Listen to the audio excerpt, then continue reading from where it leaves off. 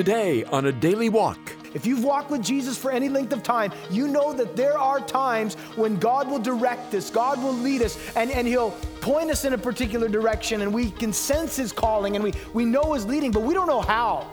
And we don't know where the resources are going to come from, and we don't know the way in which it's going to take place. But what does that do? It brings you hopefully right back to Jesus. And that's exactly where the Lord wants us to be. Remembering what Jesus has done, enjoying what He is doing now, and awaiting what He will do in the future. This is A Daily Walk. Thanks for hanging out with us. Pastor John Randall is studying Luke with us right now, and today we come back to chapter 22. If your church is like ours, you celebrate communion every so often.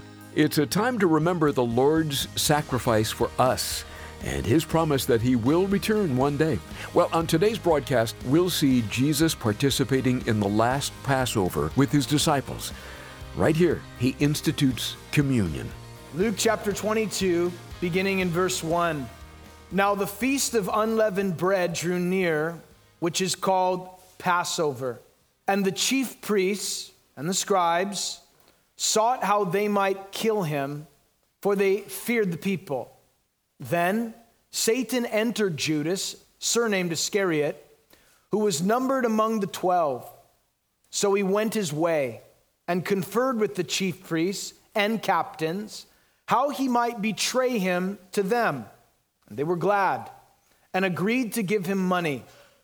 So he promised and sought opportunity to betray Him to them in the absence of the multitude. Then came the day of unleavened bread, when the Passover must be killed. It was back in Luke's Gospel, the 9th chapter, the 51st verse, that we read, Jesus steadfastly set His face to go to Jerusalem. And from that moment on, we have been following our Lord's journey to the cross. And now we arrive at the night before the climactic event of His death that would change the course of human history and alter mankind's eternal destiny. We know from the gospel record collectively that Jesus' activities and His whereabouts remained somewhat secretive. During the days of His final week of ministry, He was in the temple teaching, preaching, and healing those who were in need. However, in the evenings, Jesus and His disciples would make their way back to Bethany beyond the Mount of Olives to stay at the home of Mary, Martha, and their brother Lazarus. Now, the city of Jerusalem, because it was the Passover, was overcrowded with pilgrims there to celebrate. And many people were making preparations and had made preparations to celebrate the Passover. But there were others who were making preparations as well, in the shadows, in secret places, in dark places. The religious leaders, we read, were preparing to put Jesus to death. A warrant had already been issued for Jesus' arrest. The religious leaders, made up of the scribes, the Pharisees, the Sadducees, and the Herodians, had set aside their theological and political differences in one united effort to crucify the Son of God. But there was a problem. The people, many of them, had embraced Jesus. They were listening to His words and responding to Him. They surrounded Him constantly, and this made it extremely difficult to be able to find the right time to arrest Jesus when the crowds were not present. But then we read of an opening that the religious leaders had been waiting for. One of Jesus' own disciples, Judas by name, made a deal with the religious leaders to betray Jesus for 30 pieces of silver. And we read that Satan entered the heart of Judas, surnamed Iscariot, and he went his way and conferred with the chief priests and captains how he might betray Him. Judas is a rather interesting character in the Bible. Many have written about him, speculated about his character and nature. How could he do this? Why would he betray the Son of God?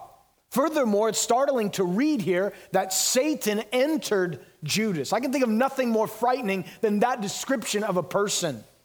But Jesus was not surprised by Judas's actions. He knew all along what his real motives and intentions were. Back in John chapter 6, verse 70, Jesus said, "Did I not choose you the 12, and one of you is a devil?" He knew what Judas's heart was really like. Now we know from Mark's gospel, the 14th chapter, that at this point, Jesus and his disciples, being in Bethany, in the home of Mary, Martha, and Lazarus, were having dinner one evening. And we read that Mary came into the room with a very costly ointment of spikenard that was housed in a flask. And she took it and she broke it. And she poured it out on the head of Jesus, on the feet of Jesus, and the entire room was filled with this fragrance of this spikenard. We are also told that this flask was worth a year's wages. Many believe that it was quite possibly Mary's dowry that was to be reserved for her when she would be married to her husband. But she broke it and poured it out upon Jesus. No thought of the extravagance of this sacrifice. This was for Jesus. Now we know, Mark records that in that moment that Judas began to reprimand her in the presence of them all, saying this could have been sold and the money could have been used for the poor. John's gospel commentates and said the reason that Judas said that is because he was the treasurer and he was in charge of the money and he wanted to have access to it. Jesus then stood up on Mary's behalf and said, "The poor you have with you always, me you do not always have. She has done this for my burial." And he in essence said, "Leave her alone." And Jesus said, "Wherever this gospel is preached in the whole world, what this woman has done will also be told of as a memorial to her." Then it says that Judas, right after that, he went to the chief priests and sought to betray him. Judas struck an agreement with the enemy and sold out the Son of Man for 30 pieces of silver. And Luke's description here, I think, is rather telling, because in verse 4 it says that he went his way. Judas yielded to the enemy and he went his own way. And understand this, that is exactly what the enemy desires for people to do, to yield and go their own way. From the very beginning of man's existence there in the Garden of Eden, the devil suggested to our first parents, Adam and Eve, you can go your own way. And they yielded, and here we are. Jesus, when he was being tempted in the wilderness by Satan, he suggested to Jesus that he go his own way. You don't have to go to the cross. You don't have to do the will of your Father. If you will just bow your knee before me, all the kingdoms of this world can be given to you. Jesus, of course, resisted by using the word of God. But if you want to walk away from Jesus, if you want to sell out, the enemy will always be right there to meet your price. And there are people, countless multitudes today, that are selling out to the enemy and going their own way. For some people, they have sold out for a moment of pleasure to have a lifetime of regret and pain. For some people, they choose to reject the gospel. They yield their life to the devil, and he opens up the doors for them that will ultimately lead to their destruction. That's exactly what Judas did here. But while the religious leaders were plotting in the shadows, preparing to arrest Jesus, notice that Jesus was preparing for the Passover meal with his disciples. Look at verse 7.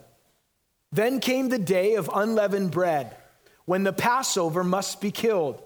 And he sent Peter and John, saying, "Go and prepare the Passover for us, that we may eat." So they said to him, "Where do you want us to prepare?" And he said to them, "Behold, when you've entered the city, a man will meet you carrying a pitcher of water. Follow him into the house which he enters. Then you shall say to the master of the house, 'The teacher says to you, where's the guest room, where I may eat the Passover with my disciples?' Then he will show you a large furnished upper room, and there make ready." So they went and found it just as he said to them, and they prepared the Passover. Now, being that it was time to celebrate this Passover celebration, listen, many people being in the city had already made preparations. People already knew where they were going to celebrate. They had already got everything that they were going to need for the Passover meal. And you have to understand, when Jesus turned on the day of Passover to his disciples and said, hey guys, I need you to go and prepare for the Passover, they probably were shocked at this request. It'd be like saying, 2 hours before Thanksgiving, I need you to go get the stuff at Albertsons and bring it back. Are you kidding me? They're out of turkeys. I mean, that's kind of what it was like for them. And this was a major thing to prepare. First of all, the location. Just to have a location in the city of Jerusalem was difficult enough because there were so many people there. Where were they supposed to go? Where were they supposed to find a location? They would have to go to that location, cleanse it of all leaven. This was quite the procedure.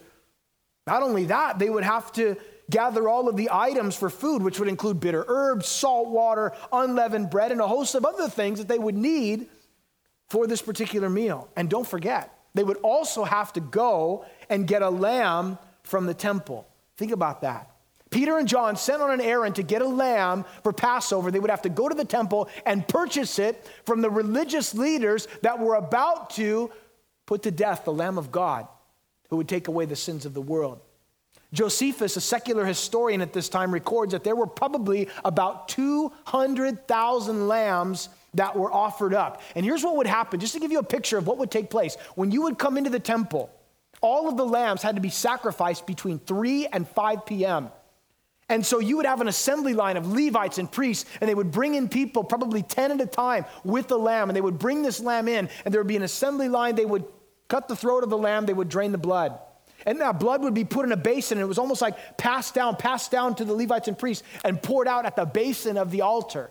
And then that lamb would be placed on hooks. They would place this lamb on silver hooks. 2 guys would have it hoisted up, and then another would skin the lamb. However, it's worth noting that in the Mishnah, which was the Jewish authoritative collection that embodied the oral tradition of Jewish law, forming the first part of the Talmud, stated that if they ran out of hooks, and it was not uncommon for them to do so because of so many lambs being offered up, they had an alternative procedure that was used. And here's what it was. When they said that there was a number of short, thin poles or rods, sticks, wood, that would be taken and shoved through the shoulder of the lamb, going through the backside without breaking a bone. 2 men would hoist up this lamb, and it would be hanging there on this wood. And 1 man would then skin the lamb. And then the lamb would be wrapped in its own skin, given to those who had brought it. They would take it home. And they were not allowed, apparently, to roast it on an iron spigot. So they would take another pole of wood, and they would shove it through the front of the lamb, out through the back, forming a cross, and there it would be burned over fire. The lamb. Historians looked into the secular historians, Jewish historians commented that on the day of Passover, when this would take place, that it was not uncommon to have thousands upon thousands of lambs, as it were, crucified on the day of Passover. And here the disciples are asked to go and make preparation for the Passover ceremony. But imagine the disciples hearing this command of Jesus and notice their response immediately. Where do you want us to go and prepare? I like that. In other words, they don't know what to do. They don't know where to go. Jesus, you're asking us to do something, and what does that do? In the midst of their not knowing where to go and how to prepare, listen, it brings them right back to Jesus. Lord, what do you want us to do? Where do you want us to go? How do you want us to prepare? I love that because there are, and you know this, Christian, if you've walked with Jesus for any length of time, you know that there are times when God will direct us, God will lead us, and he'll point us in a particular direction, and we can sense his calling, and we know his leading, but we don't know how. And we don't know where the resources are going to come from. And we don't know the way in which it's going to take place. But what does that do? It brings you hopefully right back to Jesus. And that's exactly where the Lord wants us to be. Lord, what do you want me to do? Where do you want me to go? The best thing that you can do this morning, if you're in that place and the Lord is calling you to something or telling you something, or you're in a situation where you don't know what to do, can I encourage you today, go right back to Jesus and say, Lord, where, what, how do you want me to do it? And he will direct you, he will guide you, he will show you. And the great news, listen, for us today, is he always has a plan. Jesus is never taken off guard. He is never, a plan. Oh my goodness. Let me get Father, Son, Holy Spirit up here. Let's huddle up and pray about it. No, he's never without a plan. He knows how to guide. He knows how to direct. The Bible says he knows the plans that he thinks concerning you. He's given you a future and a hope. He wants to guide and direct you if you are willing to come to him. And so the disciples said, Lord, what do you want us to do? And I'm so thankful that Jesus gave them a plan. And it was in steps. Step 1, I want you to go into the city, probably filled with 2 million people, and you're going to see a guy, and he's going to have a pitcher of water. Now, that is unique because, ladies, this was women's work.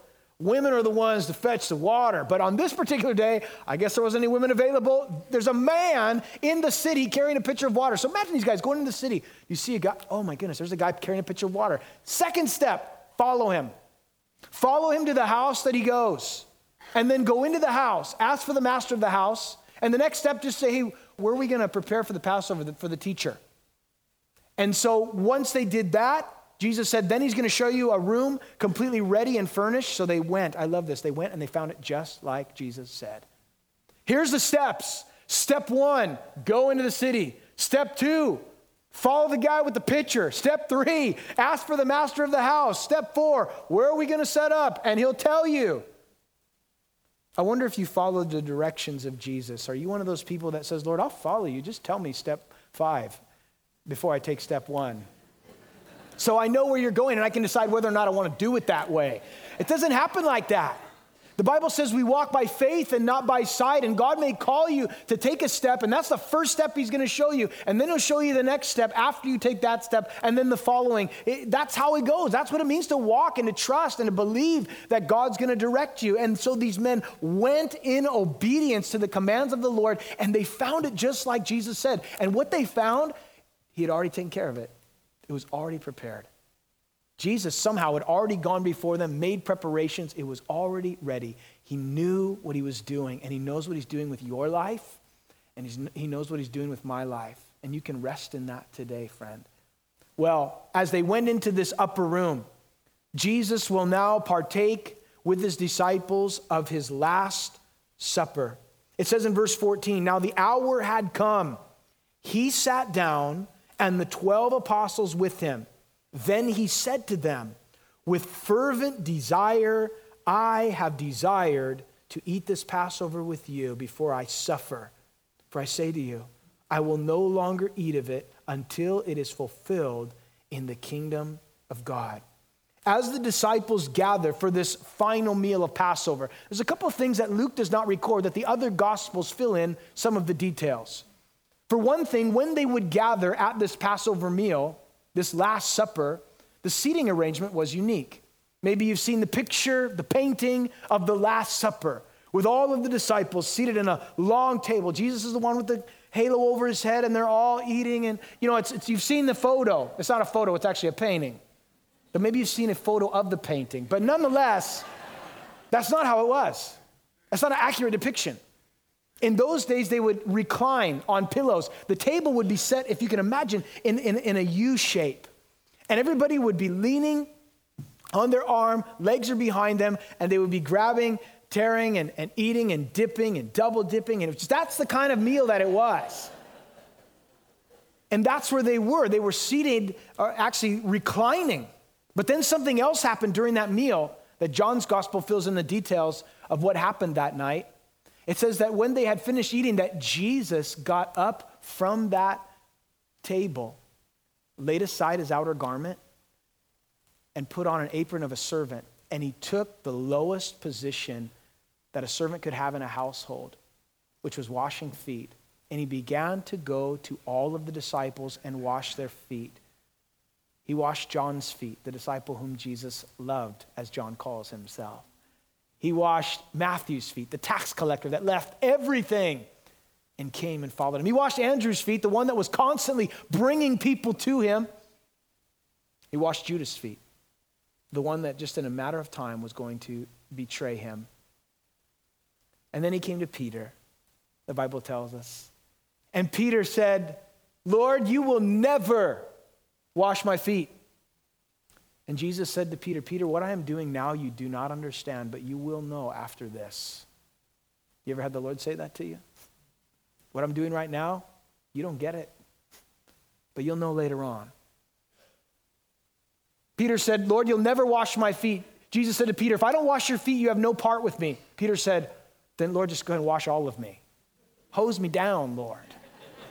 It's a loose translation. No, the Lord said to him, Peter, I only need to wash your feet. And then after Jesus had washed all of their feet, he began to explain what it was that he had just done. Guys, there is something in this picture of Jesus that I want to point out to you. Jesus laying aside his outer garment, in a real sense, was a picture of what Jesus did in coming to this earth. He laid aside his divine privileges and he became a servant. And he didn't come only to wash men's feet, but to wash away our sins. Jesus said to his disciples, what I've done for you, I've left you an example that you should do likewise. The Son of Man didn't come to be served, but to serve and to give his life a ransom for many. The greatest in the kingdom, Jesus would say, is the servant of all. And that is the position that he took. Could you imagine God in the flesh, washing your feet, taking the lowest possible position? And Jesus said to his disciples, you're blessed if you will do this yourselves. Wash one another's feet. After he had washed the disciples' feet, of course, there was a couple other things that take place. The other gospels seem to place the timeline that Judas was then dismissed before the communion service. But nonetheless, we read here that the Passover meal then began. What took place at the Passover?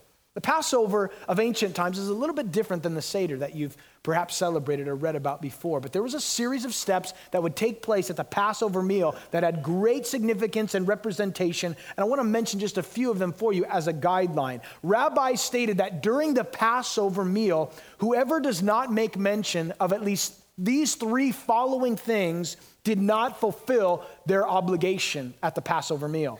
Number one, the Passover sacrifice. That was the lamb. The lamb was to remind them of how their houses had been protected by the blood when the angel of death passed through Egypt. If you have never read the Old Testament, let me just bring you up to speed why it is they call it the Passover. The nation of Israel was in bondage to the Egyptians for over 400 years, crying out to God for deliverance. And the Lord sent Moses and Aaron, and through a series of plagues, 9 plagues to begin with, the grip of the Egyptians was being loosened as the nation of Israel was about to be set free. But there was one final plague that would deliver them, and that was the death of the firstborn. And the only way that the Jewish people could escape the death of their firstborn is to take a lamb. They had to take a lamb, to sacrifice that lamb, to take the blood of that lamb, put it on the doorposts of their house. Interesting, in the shape of a cross, the blood of the lamb. And when the angel came, and death came with him, when he saw the blood, he would pass over. And thus it is called the Passover celebration.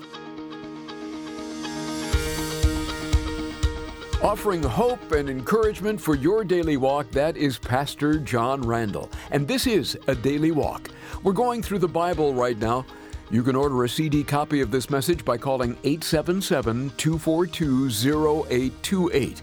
You can also listen to our recent programs on our website at adailywalk.org. We also offer John's teachings by podcast, and we have an app too. To get our app, do a search for Calvary South OC. I should also mention John is on Twitter and Instagram. You can start following him on Twitter at PJRandall7 and on Instagram at John P. Randall. With all that's been going on in the Middle East and Israel, many are inquiring about end times Bible prophecy. And we want to get a good book into your hands on this subject from our friend Barry Stagner. It's The Time of the Signs, a chronology of Earth's final events. When the disciples asked Jesus how to anticipate his return, he gave them an incredible answer that we stand to benefit from. They asked him about the signs of his coming and the end times. What should they expect to take place? In The Time of the Signs, Barry Stagner explores the events that will precede Jesus' return. We'll send it to you for the special price of $12. Call us at 877-242-0828 or go online to adailywalk.org. Thank you for your prayerful and financial support of A Daily Walk. It really is having an impact. With your help, we're able to reach thousands with the truth and love of Christ at a time they really need to hear it. If you'd like to donate to the ministry, please go to adailywalk.org or call us at 877-242-0828. And we are very grateful to the Lord when we hear back from our listeners. Write to Pastor John today by email at adailywalk@gmail.com. He loves to read listener letters and emails. Let him know what's going on in your life and how we can pray for you at adailywalk@gmail.com. Maybe you're one of our new listeners. Let us know what you think of A Daily Walk when you write to us at adailywalk@gmail.com. Well, that'll do it for this edition of A Daily Walk with Pastor John Randall. May God richly bless you and strengthen you in your daily walk. Join us next time as we continue our journey through the Bible. This program is brought to you by Calvary South OC and made possible through the support of our listeners.